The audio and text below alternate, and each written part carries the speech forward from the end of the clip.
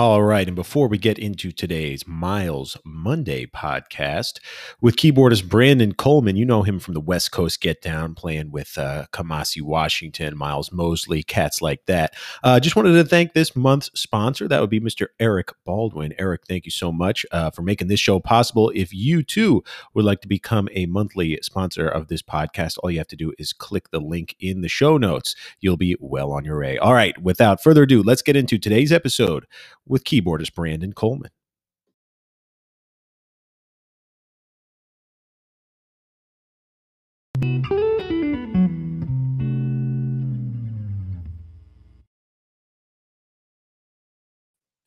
What's going on, Vince? Man, you always catch me like looking at my phone. I'm like, it happens fast, man. Live TV. BZM, what's happening, baby? Nothing much, man. Hello to you, Vince, and hello to everyone watching. I'm Brian Zimmerman, executive editor of Jazz's Magazine. This is my co-host, Vince Wilburn Jr. That'll be drummer extraordinaire Vince Wilburn Jr. and nephew of Miles Davis, Vince Wilburn Jr. And when he is here, when he's on screen, that can only mean one thing. It's Miles Monday, everyone. It is Miles Monday, our favorite day of the week, the day we celebrate all things Miles Davis. And we are going to be joined today by a very special guest to help us do that. That will be Mr. Brandon Coleman. He's backstage kind of jamming out. He must be listening to something good, but I'm very excited to have this cat on the show today. Guys played with everybody. Guys played with Stanley Clarke, Alicia Keys, Stevie Wonder, Boney James. I mean, it's probably easier to put a list together of who he hasn't played with. But it's funny. We did a live stream the other day about West Coast jazz. Shit, I can't afford him anymore, B. He's blowing up. He's blowing up. I can't afford him. Blowing up. We were doing a live stream about West Coast jazz, then and now. And of course, this cat's name came up because you really can't talk about what's happened on the West Coast without Brandon Coleman and this kind of collective he belongs to, the West Coast Get Down. They are really changing the shape of jazz, man, and doing some amazing things out on the West Coast. You recognize the names Kamasi Washington, Miles Mosley, Cameron Graves, who we had on the show.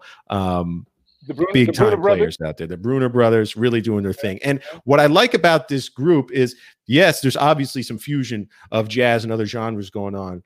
And each person kind of pulls something new into the group, so you can hear, like in Cameron's music, for example, some of the rock stuff, and Kamasi, you could hear obviously the funk stuff, Terrorist brings that hip hop vibe. What I like about Brandon's groove is I can hear, and that Earth, Wind and Fire, that Earth, Wind and Fire vibe, that Kool and the Gang vibe, some of that early Michael Jackson vibe. I love it, man. And that just gets right to me. So yeah, and of course, his most important credential for today is that he's a fan of Miles Davis. Without further ado, Vince, why don't we bring this guy in? Man, I call him B. Cole. Let's bring in Brandon Coleman. Are you there? Brandon. There he is. B. Cole. You said Miles. That made me. I got me excited, man. I got excited when I heard that. Well, we're excited for you to be here, man. Thank you so much. I appreciate that warm introduction, man. It was a lot of love. I appreciate that. Thank you. Oh, absolutely deserved, man. I threw some influences out there. I mean, I kind of threw out the Earth, Wind, and Fire. I kind of threw out the Kool and the Gang. Is that legit? Is that legit? Earth, Wind, and Fire, Kool and the Gang. I wasn't expecting Kool and the Gang. That's a. You pulled out another one on that one, man. That's a fun. Well, I played your recent album, Resistance. And by the way, everybody go out and buy this album right now, Resistance. Yeah, it is a groover for sure. Beautiful album. And it was making me move, man. Yeah. But you know what? Once you think you have Brandon in a corner, he's gone. He's gone. Yeah. He's gone, Jack. Something else happening. Man, you can't lock me up, man. You can't lock me down. Come on, but yeah, you can't be B. You can't be put in a box. No, absolutely not. Miles Davis, case in point. I mean, hello, yeah, absolutely. The only constant is evolution, and you certainly embody that, Brandon. But take us back. I'm just gonna tell you, I just saw a video of Bernie Worrell recently, and he was just talking about his how he approaches music, and I was just like, man, this is the same shit that I do. Yeah, the same place, essentially he's just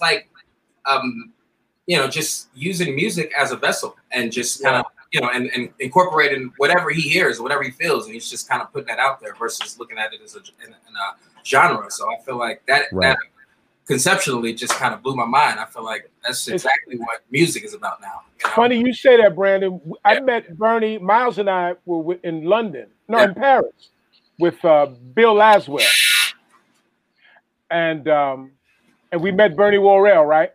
Yeah. And Bernie walks up to Miles and says, you know, he just bows and shakes Miles' hand, shakes my hand. He said, "Hey, Miles, I'm just trying to give due where due is due." And Uncle Miles cracked up. He said, I just want to give due where due is due. And Uncle Miles busted that. Yeah.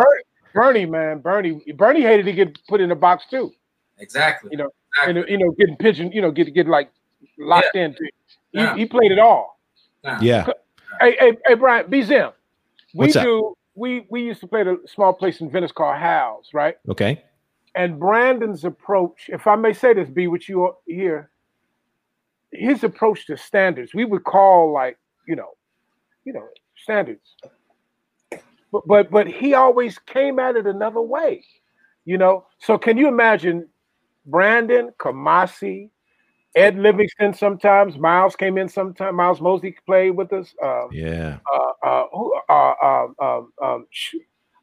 All kind of cats, man, because the chairs were full. It was something to look forward to, man. Because we could just escape. Yeah. You know. I absolutely Wayne, believe it, man. Like Wayne Shorter says, without a net, you know. Yeah, it must have been so exciting to kind of be at the beginning of the formation of this collective West Coast Get Town, you know, to see that happen in real time, Vince, because, you know, you captured lightning, you know, you guys out there. It was like, you know, God put you all in the same place at the same time. And they knew all the, you know what I mean? If Brandon couldn't make the hit, he'd hit Cameron. If Cameron could make the hit, he'd hit somebody, you know, send some. All the cats that they had sub for them, they were bad too. I was like, damn, where's this phone book? But you know what's interesting about that gig? Vince only would allow me to play like the Rhodes. He was like really into the Rhodes vibe. He was digging the Rhodes vibe. Okay. For whatever reason, I feel like playing that Rhodes, especially playing standards, it kind of you have to open up, especially when you don't have 88 keys you used to a piano, you know. But I'm getting a Rhodes and it's got amplified sound is a whole different thing. So it's like I felt like that also tied into a lot of the creativity that we were able to explore because it wasn't like the conventional sounding jazz of what you're used to, and especially in the lounge kind of cocktail vibe. It was like, you know, so, you know, and I don't feel like I ever want to, you know, like if people call me for a gig, it's like, especially for some cocktail, it's like, you think it's a cocktail gig. For me, this is a gig. I'm playing. Man. I'm playing the shit that I've been practicing. I'm playing. Right. I'm going to play Kirkland. Yeah. I'm here for the gig, not the cocktails. You know, that was Miles. That Rhodes was owned by Miles. You know that. Remember we used to talk about it. Oh, yeah. Oh, yeah. That's right. Remember that? Yeah. That was Miles. Yep. I was going to say that had a vibe, man. But, you know, it really influenced, I feel like, what we created there and why that thing was so special. Because it's like, you only, you know, I'm used to Rhodes and clavinets and guitars and shit. He's like, no, we're going to just play just the Rhodes and we're going to do standards. I'm like, oh, okay, well, count it off. You got to think outside the box a little bit. Oh, yeah. That's too fast. Ease it back. There we go.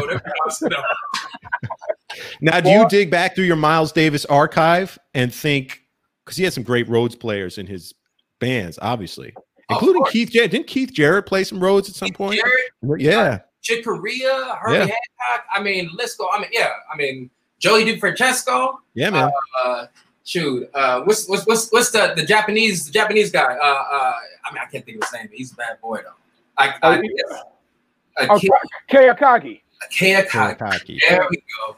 Did Lyle Mays play with Miles? He wanted to. We asked him. You know, Robert Irving III, Bobby was playing. Oh, come on, man.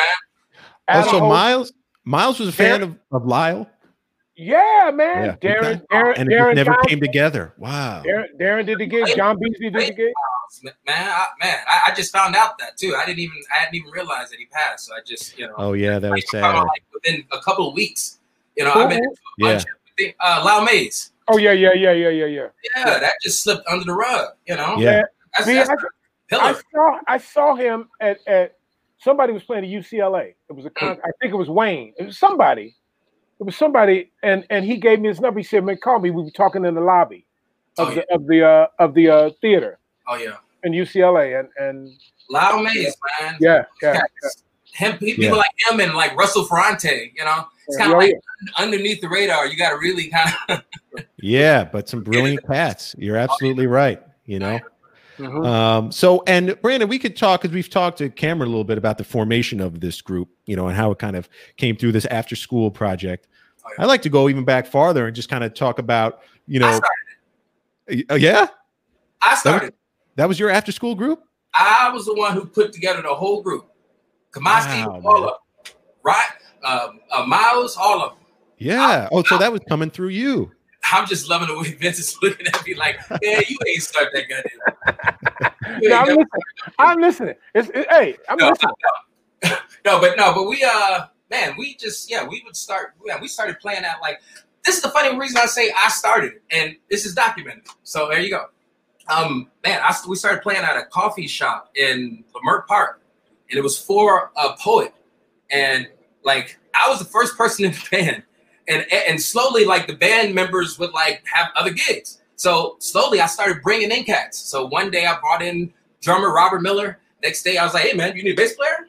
Okay, what about Steven Bruner? Steven came in the next week. And then the horn player. So then I was like, what about this dude Kamasi? I just met him like, you know, a couple weeks ago, man. He sounds pretty good. Now Kamasi's on the gig. So literally that was the first time I feel like we all played. And we played every week with this poet. Was that Fish Street Dicks? Fish Street Dicks. Brandon, what's the name of the coffee shop? Yeah. Brandon Bowen is Fish Street Dicks is the coffee shop, and Brandon Bowen is the spoken word artist. Wow. Okay. Shout out to Brandon. Wow. And the reason why this was so significant is because he would allow us to improvise. So he would just throw out a word. Like, he'd be like, so this is what we're going to do. He'd turn around to us, like on stage. We didn't ever rehearse. He'd be like, okay, right here, this is little shoes. So just think about people with little feet. We like, I'm looking at Steven. He's like, I'm looking at Kamasi. Kamasi's looking at another motherfucker with little feet. I was like, okay, what we're going to do. So from there, that really kind of started how we like, how we write and how we were like reacting. And I felt like that definitely changed the way we write music and the way we approach music. Amazing, man, to get that poetic influence. We're improvising right on the spot, like for real improvising. Like, so it was like, and doing that every week until the point where it was so big, it was so many people anyways. Yeah. That's amazing, man. Yeah, that's a very cool story. That's amazing. And that's like your 10,000 hours right there. Because this is while you were in high school, right? This was high school. Monty was in college. Yeah. But you know, Miles used to talk to musicians about colors. You know, sometimes it wasn't about chords. You know, it was like, think colors. Yeah. That's deep. That's deep. I never knew that, man. Yeah. Wow. Yeah, man. Yeah. I mean, he would throw all kind of stuff at us. He would, he would just say something, and he, or he, sometimes he would, give a little beat. We would never do the beat because, I just fucked up. Brandon is great though, but he would throw some old 70s beat, and we were all like, nigga, none of us is from the 70s. We don't know no 70s shit. Like, but it kind of almost made us learn that shit right there. It was like, okay, that's our introduction to this. Almost. But you know what, Brand? You know what? That is why you guys don't approach standards like standards. Right. You don't approach, you take the chords, of course, and what's supposed to go underneath, but y'all take it, and that's fun for cats who are older than you guys, like myself, who play with you guys. I was like, oh shit, I got to think of something to play. Is it, man? Because when I listen to Miles, especially Miles' earlier group, when I listen to Herbie, Wayne Shorter, Tony, and Ron, I listen to them play, and the way they play, like for instance, you could take like Autumn Leaves. Everybody played that tune. Yeah, right. I didn't play that tune. It's in many jam sessions all across the world. Vince, you know what I'm talking about. After the festivals, they got all the jam sessions. Oh yeah. They played that song so many times and so many keys. But it's like the way they approach that is so freeing that I felt like that's the lane that we operate from, because that's kind of what we were doing in that coffee shop. We were learning how to not only like improvise, but improvise within our own lane. Not just improvising, just throwing out shit. We're throwing out shit based on me. Now I'm learning, okay, I got to stay within this place because if I go here, Steven is going to be in there. If I go here, Kamasi is going to be in there. Or if I go here, Cameron is going to be in here. Because then by that time we were doing 2 pianos. Cameron was playing this old upright piano, and I was bringing in this little keyboard with speakers. Wow. It kept catching fire every week. Like, you can't make this shit up, man. Every week there was some smoke, and it was smoking. Literally catching fire. Like, literally. My amp, they would start smelling shit. Steven would just be like, yo, look. I'm like, oh, damn. Let me turn it off. Sorry, no keyboards for about 2 minutes. Oh, man. But that explains it. Why you guys are so tight, man. The cohesion, it's like you guys are mind reading. You know, and I love the story about this epic recording session where everybody was literally just recording everybody's album. So you talking about the session that Kamasi locked us in the studio for about 6 weeks and wouldn't let us leave? Yeah, man. And didn't feed us? Hey, Brad. Go ahead. No, I just gotta say, he didn't feed us the way he was saying. He said, oh, I'm going to call you. You're going to come in. We're going to have a good time. I'm going to make sure it's well catered. And you think well catered. You're like, okay, this is well catered. And you get there and he got a few tacos and Come on. Yeah. Hey, I'm joking. That's 2 tacos and 20 musicians, huh? 2 tacos. No, it was about 6. He gave everybody about 1 taco. About 1 taco. It didn't even go to a taco. It was a taco. He gave everybody about 1 taco. No, nobody. I'm just teasing. But you know what? When y'all were recording, remember how he used to? All of y'all would sub out because y'all were doing those records. Because Kamasi would send Zane, or send somebody like that, and then you would see. You and Cameron were working, so I maybe get Bees or somebody like that. But all you cats were cutting at the same time. I remember missing like 1 week of those sessions because I was like, I'm going on vacation. I already had a vacation set to go to Honolulu, so I was like, man, But it was kind of like around the time when we did the studio, but we set it up where I just kind of only missed 1 week, but. And that's the week that George Duke came in. So much shit happened that week. That's why I was so pissed that I missed that week. Wow. But anyways, originally, so we got together and we just kind of met and figured out a system where we'd all bring our music in and all record each other's music, And originally, I think we started doing I think the setup was like, okay, Cameron's going to do the first 2 hours, and then I'm going to do 2 hours, and then Miles is going to do 2 hours, and then Ryan is going to do 2 hours. We tried that shit once, and it was hard. It was hilarious because it's like right when we got into it, it was like we had to go on to the next tune, and it was like some Motown shit. The way once we got it going in, and once we got the move, and once we got like the sound going, it was just like once the sound was up, it was a wrap. We knew it. It was like, oh, everybody got hot shit. Yeah, exactly, man.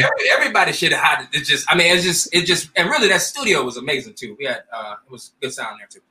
And you came out of that session with like 4 or 5 records, right? More. Dude, I want to say about maybe 120 songs we recorded between. And you all would approach each song differently. Each artist, like for Ryan, would be different from Kamasi, from yours. Yeah, that's what I'm saying. Everybody had a different vibe, man. I mean, essentially everybody would produce their own music. Yeah. Everybody kind of came in and produced their own, and that's the thing, and that's the special part about this group. Everybody is each one of us are songwriters. We're all songwriters. We're all producers, and we, so it's like we all kind of came in like, okay, well, there you go. It was kind of funny because I felt like a couple of the tunes that I wrote like the night before because I didn't know what to play. I was like, I don't know what, it was, and my session time wasn't like until later on the week, when we first started. So I was like, I'm gonna just, just figure it out the day before. And I wrote a couple charts, and it worked perfect. Nice, man. Sometimes that's the way it works. Yeah. The midnight hour. And then, so how long after that session was it before you started touring and really international touring, See, Kamasi don't believe in breaks. This motherfucker like to just work. He don't like to believe in. He don't take no breaks. Yeah. He don't take no breaks. Kamasi is like, motherfuckers be running in the marathon, and he got people just waiting for the waters. Yeah, and he just runs right past it. He don't even take the water. Yeah, man. Kamasi is going on Gatorade from 1982. Most people don't know Kamasi loved Gatorade. Really? I believe it. You got to keep that energy up somehow, man. No, I'm joking. So y'all be doing dates like James Brown, huh? And the Famous Flames. No, man. No, I think right after we did that record, you know, everybody kind of went back to their respective stuff. I went back to start working with Babyface, and I think I was playing with Shiggy Otis. I had a bunch of gigs, man. I was getting called for all kind of stuff. I just was, you know, like always, I was just getting called for stuff, you know. And then Kamasi calls me and it's like, hey, man, I got an opportunity. And I don't know if you ever heard Kamasi's like, Kamasi got this Italian voice when he talks business. He talks real like he's like Godfather and shit. I'm like, hey, man, do you got a motherfucker with a mandolin in the background? Can he at least stop so we can just talk? Because I can't hear it over you talking. Anyways, Kamasi just was like, yo, man. We about to go on tour, bro. And I was like, oh, who we going on tour? He was like, hey, all of us. I was like, hey, man, you ain't being very specific. Who you talking about? He was like, man, I'm talking about all of us. We all going on tour. We're going on Europe. We're going everywhere. And I need you. And I was like, okay, well, Devin, okay, well, when we going? And then from there, that's it. Offer you couldn't refuse, man. I canceled all my work. Yeah. I had work with Donald Trump. I had work with, I'm joking, I didn't have no work with Donald Trump. But I had work with, no, I ain't have no work with, I had to work with everybody. I was working with Eddie Murphy. I was working, I had a lot of work. I had a lot of shit that I had to just push back because I saw what this was going to be. Right. You knew. It's like, it kind of changed our lives. You know? Yeah. It allowed us to like step away from being side musicians and kind of really step into this artistry life. Right. And you know, and that artistry life, all that is just being free. That's it. Hey, Brand, it's like the Blue Note days of Rudy Van Gelders. Everybody was cutting. You know, your date, another date, another date. You know, that was beautiful, man. And I mean, you had seen what your music was doing in Los Angeles, you know, your hometown, and how it was blowing up. Were you surprised by the reception in, say, Europe, Japan? No, I was surprised by Los Angeles. Oh, you were surprised? Oh, wow. Yes, I was surprised by here. Here surprised me because we've been playing this music for the last 20 years. Right. We play rerun. We didn't play rerun. We played rerun when rerun was around. Rerun used to come to the show, do the shit, pop locking the shit. That's how he came up with rerun. He was like, all this rerun. That's a good Brandon, you got to tell them. You got to tell our folks who rerun is from What's Happening, because they don't know. Who doesn't know? They don't know. I mean, you know, B, but I mean, some people might not know who. That's Garage. They was doing the dance. That's right. Yeah. We know. You know, I know. Okay. Before our fans. So what changed then? Because I mean, I've heard stories. You know, back before it was really about to blow, before you cut this major session, I mean, clubs would be packed. You'd have lines around the block. No, that's true. That's true. But it's just, you know, it was a long period of time when we did this music, and it seemed like nobody in LA came. Right. You know, and then there was a moment where I felt like maybe there was just a place where people were receptive to this music. You know. Yeah. I had one girlfriend tell me, I remember one day, I'm not even gonna tell her name, but we were driving to Malibu somewhere, and I popped in some John Coltrane. Yeah. You know, and she was just like, this is so much. And I was like, yeah, you know that. Y'all know what that means. And I'm like, okay, well, what's too much? You know, she's like, it's just, you know, it's so the beach. I was like, that's why I put it on. I put on Dear Lord. Oh man! Anybody know what Dear Lord is? That is the most peaceful song. Absolutely. It's just very fluid. So I was like, oh man, I put on the most beautiful thing. She wanted to hear exactly. And how did the date turn out, B? Hey. It's not safe for TV, Vince. Come on. Oh no, it's safe. Melinda, come out here, girl. No, Melinda, that's how you know I'm messing with. Melinda, come out here, Beatrice. Come out here, Doris. No, I'm fucking you know. Ain't no people named Doris. That's a good name. Doris is a good name. More people should be named Doris. I like Doris. Amen to that, man. I love old lady names. I like old names, man. Me too. Hey, I have a daughter named Maxine, man. You don't have to tell me. Yeah. I like Maxine. Yeah. That's it. That's it. No, I get it, man. And but the reception of this music all over the world and from all ages too, because before you know, you guys are playing Coachella, you guys are playing Lollapalooza. I honestly, it didn't hit me until we got to Europe. Yeah. And I saw how they perceived the music, and how they perceived it and how they received it. I was like, wow, they actually like this is. And then it's weird. It was like a weird thing. It was like, okay, once Europe loved it, once like our next gig from like after we finished this European tour, like went to New York, and New York was cracking. Yeah, New York is always cracking, so that's that's kind of a hard one. Right. Hang on a second. Oh, New York is calling me. Let me just say right on, man. No. Okay. Hey, Brand. It's always nice we could do that. Brand. I don't know who that was. Once the music was released, it took a life of its own also. You know what I mean? Because you all went to Europe and then worked your way back to the States, right? Is that what happened? We did a bunch, man. We did a bunch. You know, and it's interesting too because the stuff that we were doing in the States wasn't like traditional jazz stuff. You know, we were like opening up for DJs and doing some of these festivals. Right. And I think that kind of catapulted us into a different place and how people perceived us in the States. Because now it was like, it wasn't looked at as like, you know, as whatever people associate jazz for. Whatever they associate that with. It's like, it wasn't looked at as that. It was looked at as, I've seen a saxophone before, but I've never heard this before. This is interesting. Oh, is that an upright bass doing synthesizer sounds? Yeah. Pretty superb. Yeah. Oh, Mr. Keyboard Man. Pretty nice with all the things. Is this jazz? Yep. This is all jazz. It's all under a fabric of jazz. Yeah, absolutely. And, you know, young listeners appreciate it, man. And credit to them for just being open-eared. And, you know, that's where I caught Kamasi, where I met him for the first time was Lala. So, or no, the Pitchfork one in Chicago. It was a rock fest, you know, and you guys were banging. You guys were banging. Yeah. Let's talk a little Miles, man. And, you know, kind of the first time you heard him and how because again, I'm a trumpet player. I kind of see the world through trumpet players' eyes, you know, and obviously Miles is a big influence. I'm curious how he led you to, you know, various keyboard approaches, various keyboard schools, various keyboard sounds. So we start with Miles and branch off from there. Man, it's interesting, man. I think the first time somebody hit me to Miles was my brother. Our brother Marcus is a pianist as well. I was just like, man, I want to get into some bebop, you know? I started off playing at church, so all I knew was like hymns and stuff, you know? And I was like, man, I want to learn some bebop. He was like, well, you got to stop playing at church. And I was like, really? He's like, yeah, because he's like, you need to understand the freedom on which jazz and the rhythm of bop and how it swings. It's like, it's different.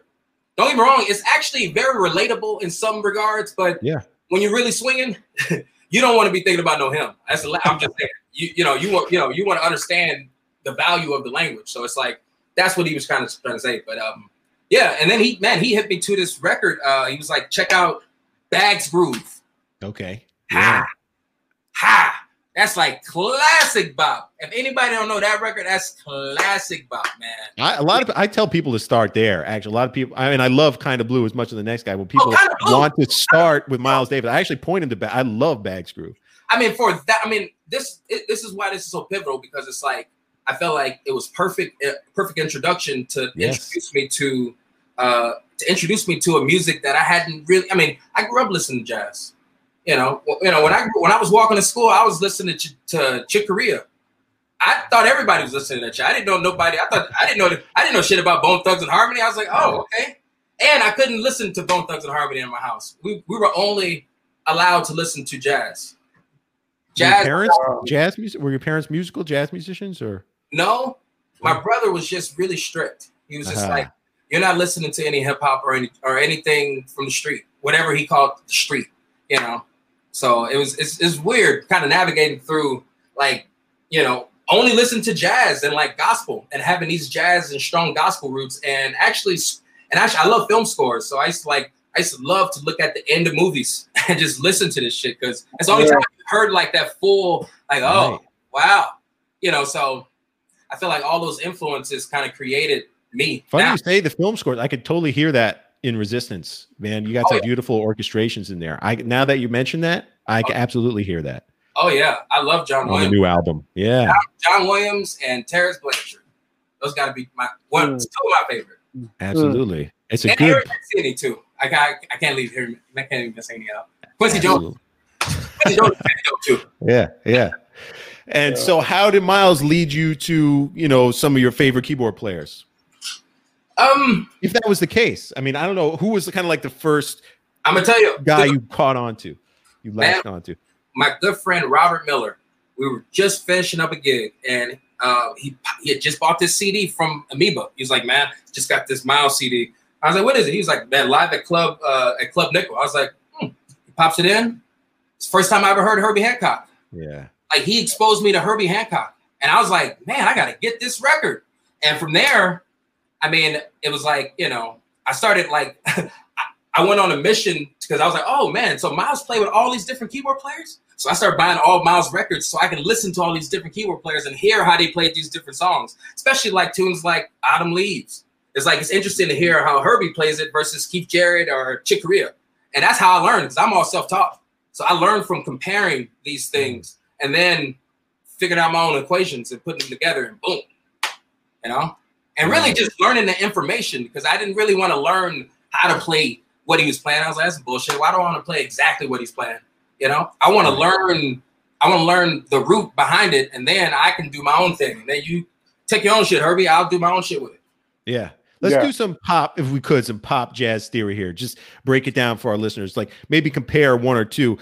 In a standard like Autumn Leaves, you know, how would a Herbie approach playing off of Miles Davis versus how would, you know, maybe a Chick, approach playing off of Miles? I know that's tough to do, but I was gonna say, yeah. I mean, tough, but they both got two different approaches to that. Yeah. I feel like Herbie, I mean, they both would probably go more abstract because it's like Miles kind of commands that naturally. So it's like you can't really, you know, you can't play no bullshit past, you know, something in a realm that keeps that space open, you know, and keeps it open possibilities. You know, I feel like, man, it's interesting because when I listen to Miles play, you know, and I listen to what Herbie plays, and I study what they play, and I'm like, it's almost like you can't really even talk about it. It's more of a heartbeat. It's a moment. It's a synergy between them. That's like that. You got to be in that room and you got to be in that thing with them to really kind of feel that. You know what I mean? Otherwise, you know what I mean? Because it's like I've noticed I've gone to jam sessions around the world and I've played like some amazing shit, and I've never played with these people. And I'm like, why did I just go and sit in Bari, Italy at some little jam session, and why was that so amazing? And I had to, B, it's funny you said that because Miles was, not to cut you off, but Miles was saying that certain musicians made him play different, you know, made him, you know, approach the horn, the trumpet different. Yeah. Oh yeah. I've heard Mossy say that a lot too. He said Tony made him play different. You know, he said Max Roach used to make his lips bleed because they play so fast. So him and Bird, you know, so a lot of drummers he would play, you know, play different under him. That made him approach, you know, play phrasings were different. Right. So when you, like B Zim says, when you listen to Chick play under Miles or Keith Jarrett or Herbie, it's totally different. Three different pianists, keyboardists, different, you know. And it's kind of hard to like put into words, you know, what they're conveying, because I feel like what they're conveying is the emotion that's kind of that's centered around that energy that they're creating. You know what I mean? So it's like, you know, so I've never been the guy to been like, oh, that's a C major 7 and that's a D flat 13 with a sharp 9. It's like, fuck that, man. Right. It's great. It's great to dissect it and know what it is. We should definitely do that. But it's like, I don't want to play music that way. I want to play music. Like, I know what that is. And if I get to it, great. But it's a lot of other shit that I'd like to attempt.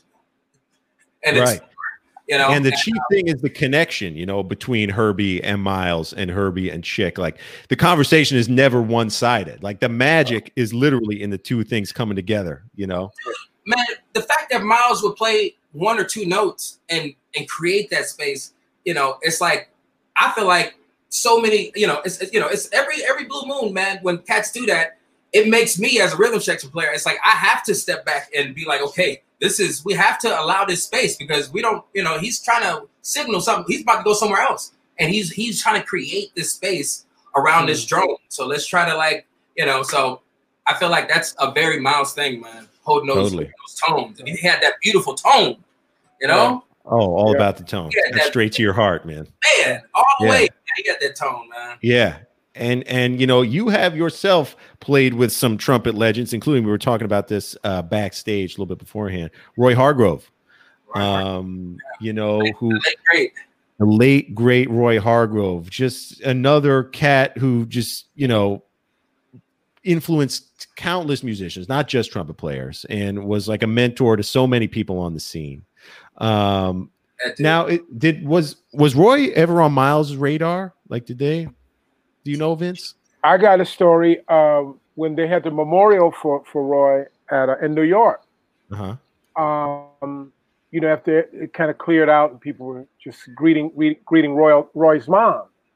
You know, I went up and gave her a hug, and she said, you know, my son loved Miles. Yeah. She said it just like that. Yeah. Wow. She said, you know, my son loved Miles. Oh yeah. Oh yeah. I mean, you know how, you know, when moms say some things. Yeah. It was real. It was real. I mean, it's like you can feel Roy. You can feel Miles and Roy. Oh yeah. Like, you know, I mean, man, yeah. And his love for playing, you know, Roy would play. Man, I mean, go ahead, B. No, you saying it right. You saying it right. His love for playing was like, you know, I feel like it inspired all of us. Yeah. Young musicians, you know, because we're like looking up to this dude, like, oh man, he's still very happy to be playing Blue Bossa right now. Like, he does not give a fuck. Yeah. And he's playing the fuck out of it too. Yeah, man. You know, and it's like, I think the first time I saw Roy do something like that, I was like, I had to like reassess that playing Blue Bossa now is the same. It has to be this. It's got to be the dopest Blue Bossa every time I play it. Yeah, you know? that was his approach for sure. You know, and that approach, man, Roy he always loved going to jam sessions. I'm talking about right after stage. We'd just be flying to another jam session, man. And the moment they saw Roy, they would like, you know, they say when he'd come up, and I was just kind of starting too, so I didn't know a lot of tunes, but I knew a couple of tunes, but I didn't know all the standards. Like, you know, I knew a few, but I didn't know all the ones that he knew. You know, if you know Roy knows all those ones. You know, No Means Yes Part 2. You even know No Means Yes Part 2. The way back of the real book standards. Dance some more. He's like, yeah, what? Right. Who came up with, you know? Oh man, you don't know Dave some more? Nah, bro. I didn't even know they did. He's like, oh yeah, no, Joe B kept writing. He had another little part that he was like, nah, he finished. I'm put a little vamp. You know, anyway. Hey, Brad, I got a question, Brad. Yeah. Is approaching the piano and your keyboards, is it different to play like with someone like Babyface as it is with Kamasi or another artist? You know, like, you know what I mean? I never looked at myself as a piano player. Okay, dig that. I look at myself as a musician. Musician first, right? Yeah. As artist, yeah. And I feel like, you know, Jay-Z said something that kind of just resonated with me. He was just like, he said, there are no geniuses. He's like, there's only people who've tapped into that higher ability, and for that higher ability, they can, you know, navigate through whatever they're trying to do, essentially. Okay. You know, and I feel like I understand that concept. So, you know, just even here, I'm just like, I feel like whatever I kind of put whatever I put myself to, I just like do it. So piano was just one of those things. I was like, I think I'm gonna learn how to play piano, and I learned how to play piano. You know, I think I'm gonna learn how to play guitar. Now I know how to play guitar. You know what I mean? But you said something. You said something about when you play the Rhodes. Yeah. But when you play the Rhodes, B, I don't hear just the Rhodes. I hear colors. When you play, you know, it's funny you said that. You know, there was no acoustic piano, there was no synthesizer. But shit, man, when you play that Rhodes, the way you play it, yeah, I didn't miss the acoustic. I didn't miss the synthesizers. I didn't miss the clavinets. Nothing, because you don't hear it. You hear it a different way.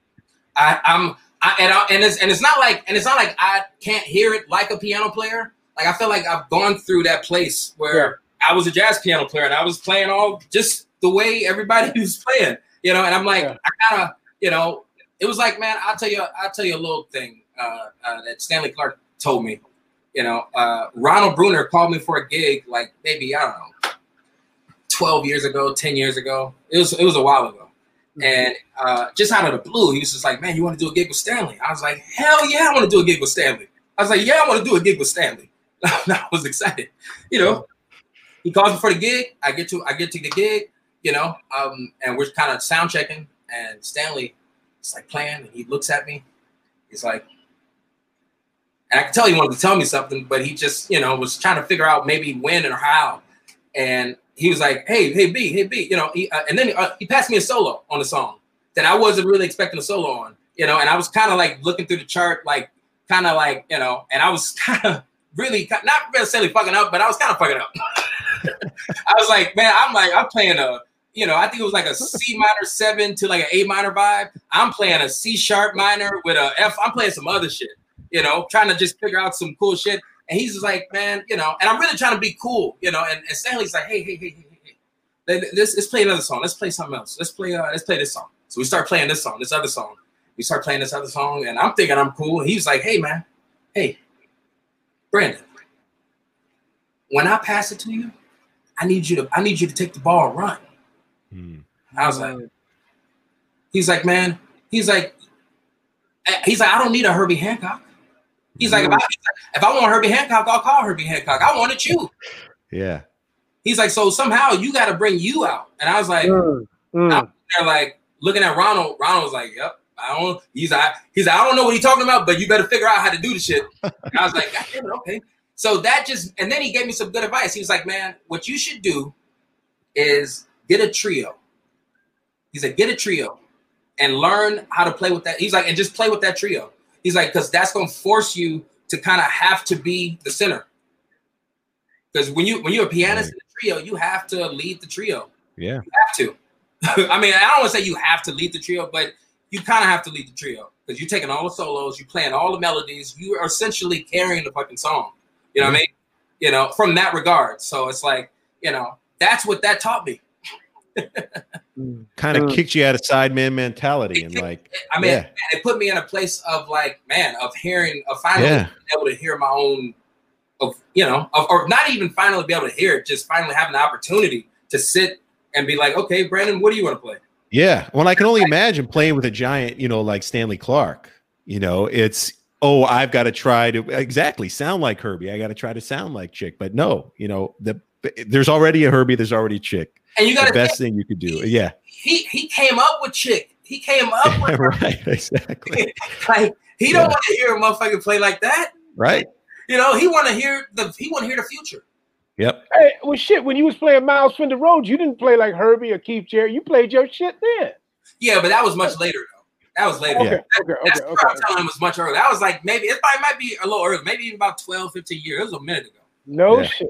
It was like it definitely like jolted my creativity and changed my thinking, about how and who I was when I got on stage. It was like a less sideman. But then that's the only flip side about that is, what he didn't tell me is once you do that, you can't go back. Yeah. No, yeah. I tried to go back doing 2 keyboard gigs. I would think it was. You can't do that. You can't go back to that. No. Right. No. You can't go back to program changes and doing dance and doing hits and shit. You can't go back to that. No. You know how bad. Once that is out of the bottle, man. You know how badly a horn player looks at you when you got a keyboard patch up? When you got a brass patch up? Oh, yeah, man. I get it. I've been to those gigs. I said, that's what they're paying me for. Especially trumpet players? Oh. Yeah, exactly. Yeah. I've seen trumpet players find me later on and be like, "Who the fuck I was playing the brass patch up?" He's like, well, don't do that shit no more. I hated my hit, man. That was and my hit. After him, I was like, God damn, why did I was just wash my hands? You see the trumpet player that's mad at me playing brass? You want me to play this shit? Exactly. So, Brandon, man, what is going on for you? What have you got coming up? What has been going on during these crazy times, man? What are you working on? Dude, absolutely no. I'm doing a bunch, man. No, man, I'm working on I'm working on a ton of shit. I don't know where to start. So I'm like, that's a loaded question for me. Because I'm always, you got a stream coming up soon? Got a couple streams? I am working on, yes, I do. I have a stream with Brain Feeder coming up on November 28th for Mixcloud. It's going to be pretty cool. With Flying Lotus and I think Salami, St. Louis, Salami, St. Joe Louis, Muhammad Ali. No, Salami, Joe Louis, St. God damn it, that's a hard word. I'd say, is it Salami Joe Louis, right? Is there a Saint in there? Maybe it's just Salami Joe Louis. Yeah. You got a thing going on tonight too, right, B? What? Rose. You got something going on tonight, Brad? I'm doing some pre-records. I'm doing some pre-records right now. I'm starting like a series with a few different musicians. Where man, I got some music I composed, and we're gonna just like record them with some nice cameras, and just kind of start a series, just a musical series. I wanted to kind of like, man, just really put some good frequencies out there, you know. And people be hitting me up all the time asking me to like do something, and I'm like, okay. Also have a record that I was going to release this year, you know, before the COVID thing, you know, and the COVID thing happened. Then I don't know. I was like, man, let's just wait till next year. You know, that's what I figured. You know, even though I've been seeing a lot of people release stuff, but it's jacked up because this is a beautiful record, man. I'm excited about it. I got a lot of people on it. Man. Yeah, everybody from Marcus Hodge. Who else? Did I say Marcus Hodge? I think that's somebody else. Marcus Gilmore. Marcus Gilmore. Okay. Yeah. Ben Williams. I got on a couple. I got who else? Keon. You know, I love him. Keon Harrell. Yep. Yeah, Keon Harrell. Yeah. Kamasi's on a couple. I wanted to use different rhythm sections too. So I worked a lot with Stanley Randolph, drummer, and you know, and it's kind of like, you know, man, I'm just trying to create a record. You know, the first record was my first attempt. This is my second attempt. I'm just trying to create a record. I feel like that encompasses like who I am, you know, and it's not necessarily just jazz. It's not just funk, and it's not just, you know, this, you know, classical side. It's like, I feel like it's a myriad of all of them. So I tried to like create a project that had everything.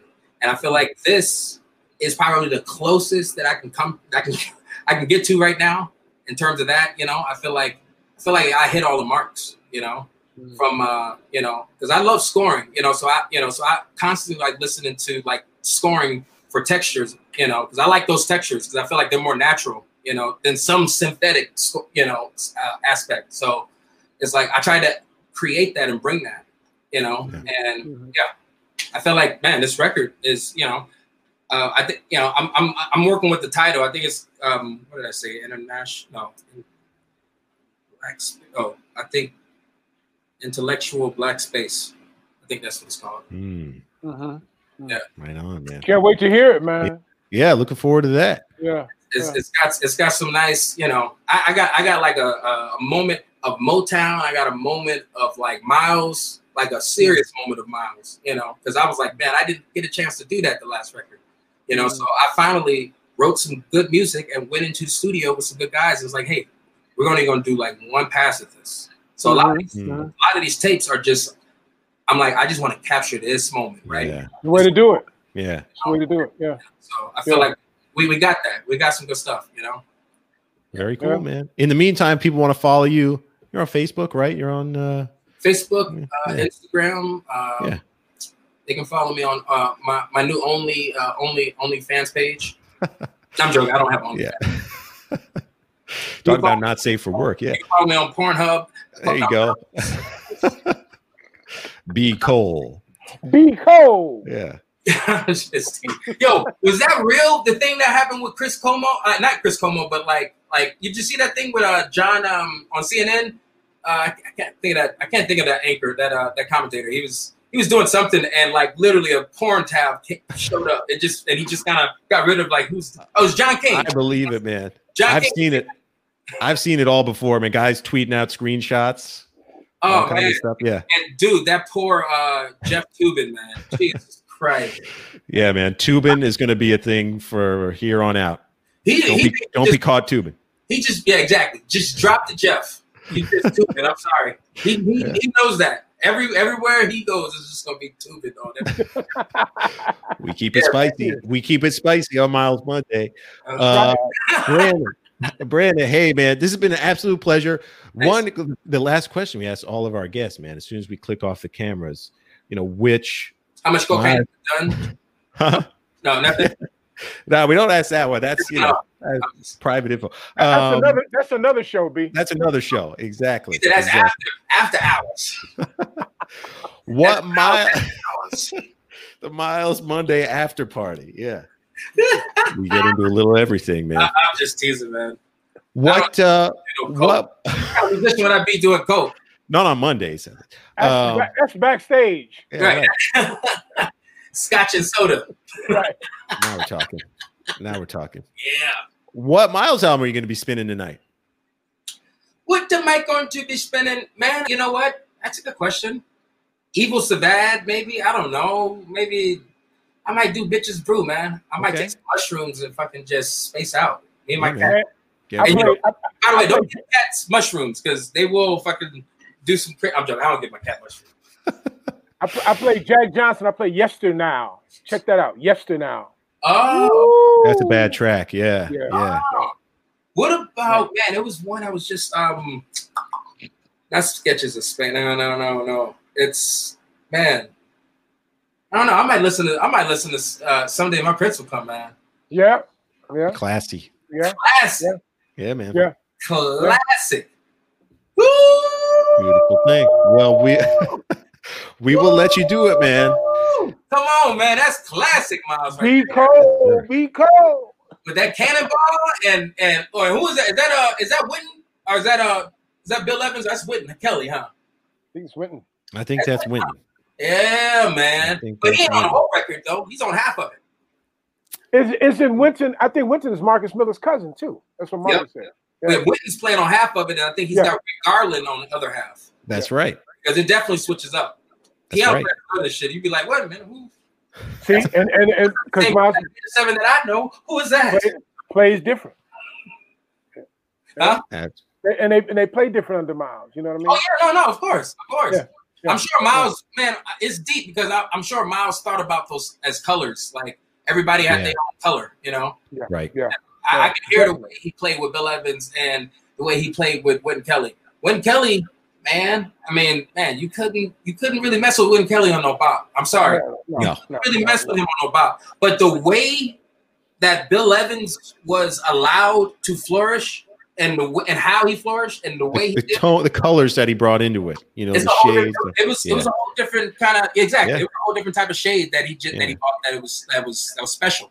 Yeah, it's a beautiful documentary on Bill Evans too, man. Got to catch it. Yeah. I saw it. Yeah. It's on the internet, on the internet, but it's killer. I love this man. He's one of my favorites. Yeah. One of my favorites. Yeah. Literally. So. Very cool. Brandon, this has been an absolute pleasure, man. Thank you so much. We'll be on the lookout for that new album. In the meantime, your current one, Resistance, man. It's a beautiful album. People go buy it. Go spin it. Now's the time. It's a thing. It is a thing. It's a thing. All right, Brandon. I'm going to go get some coffee. I see you guys. Hey, B, we will let you do your thing, man. Huh? I love you, B. I love you. Man. Respect. Okay, baby. Keep that mask on when you go outside. Don't do nothing crazy. Right. Peace. Or if you do, don't get caught. Oh. That's what my grandpa used to say. All right, Brandon. So long, man. Oh, man. Vince, that was great, dude. Yeah, that was a good one. He's the cat.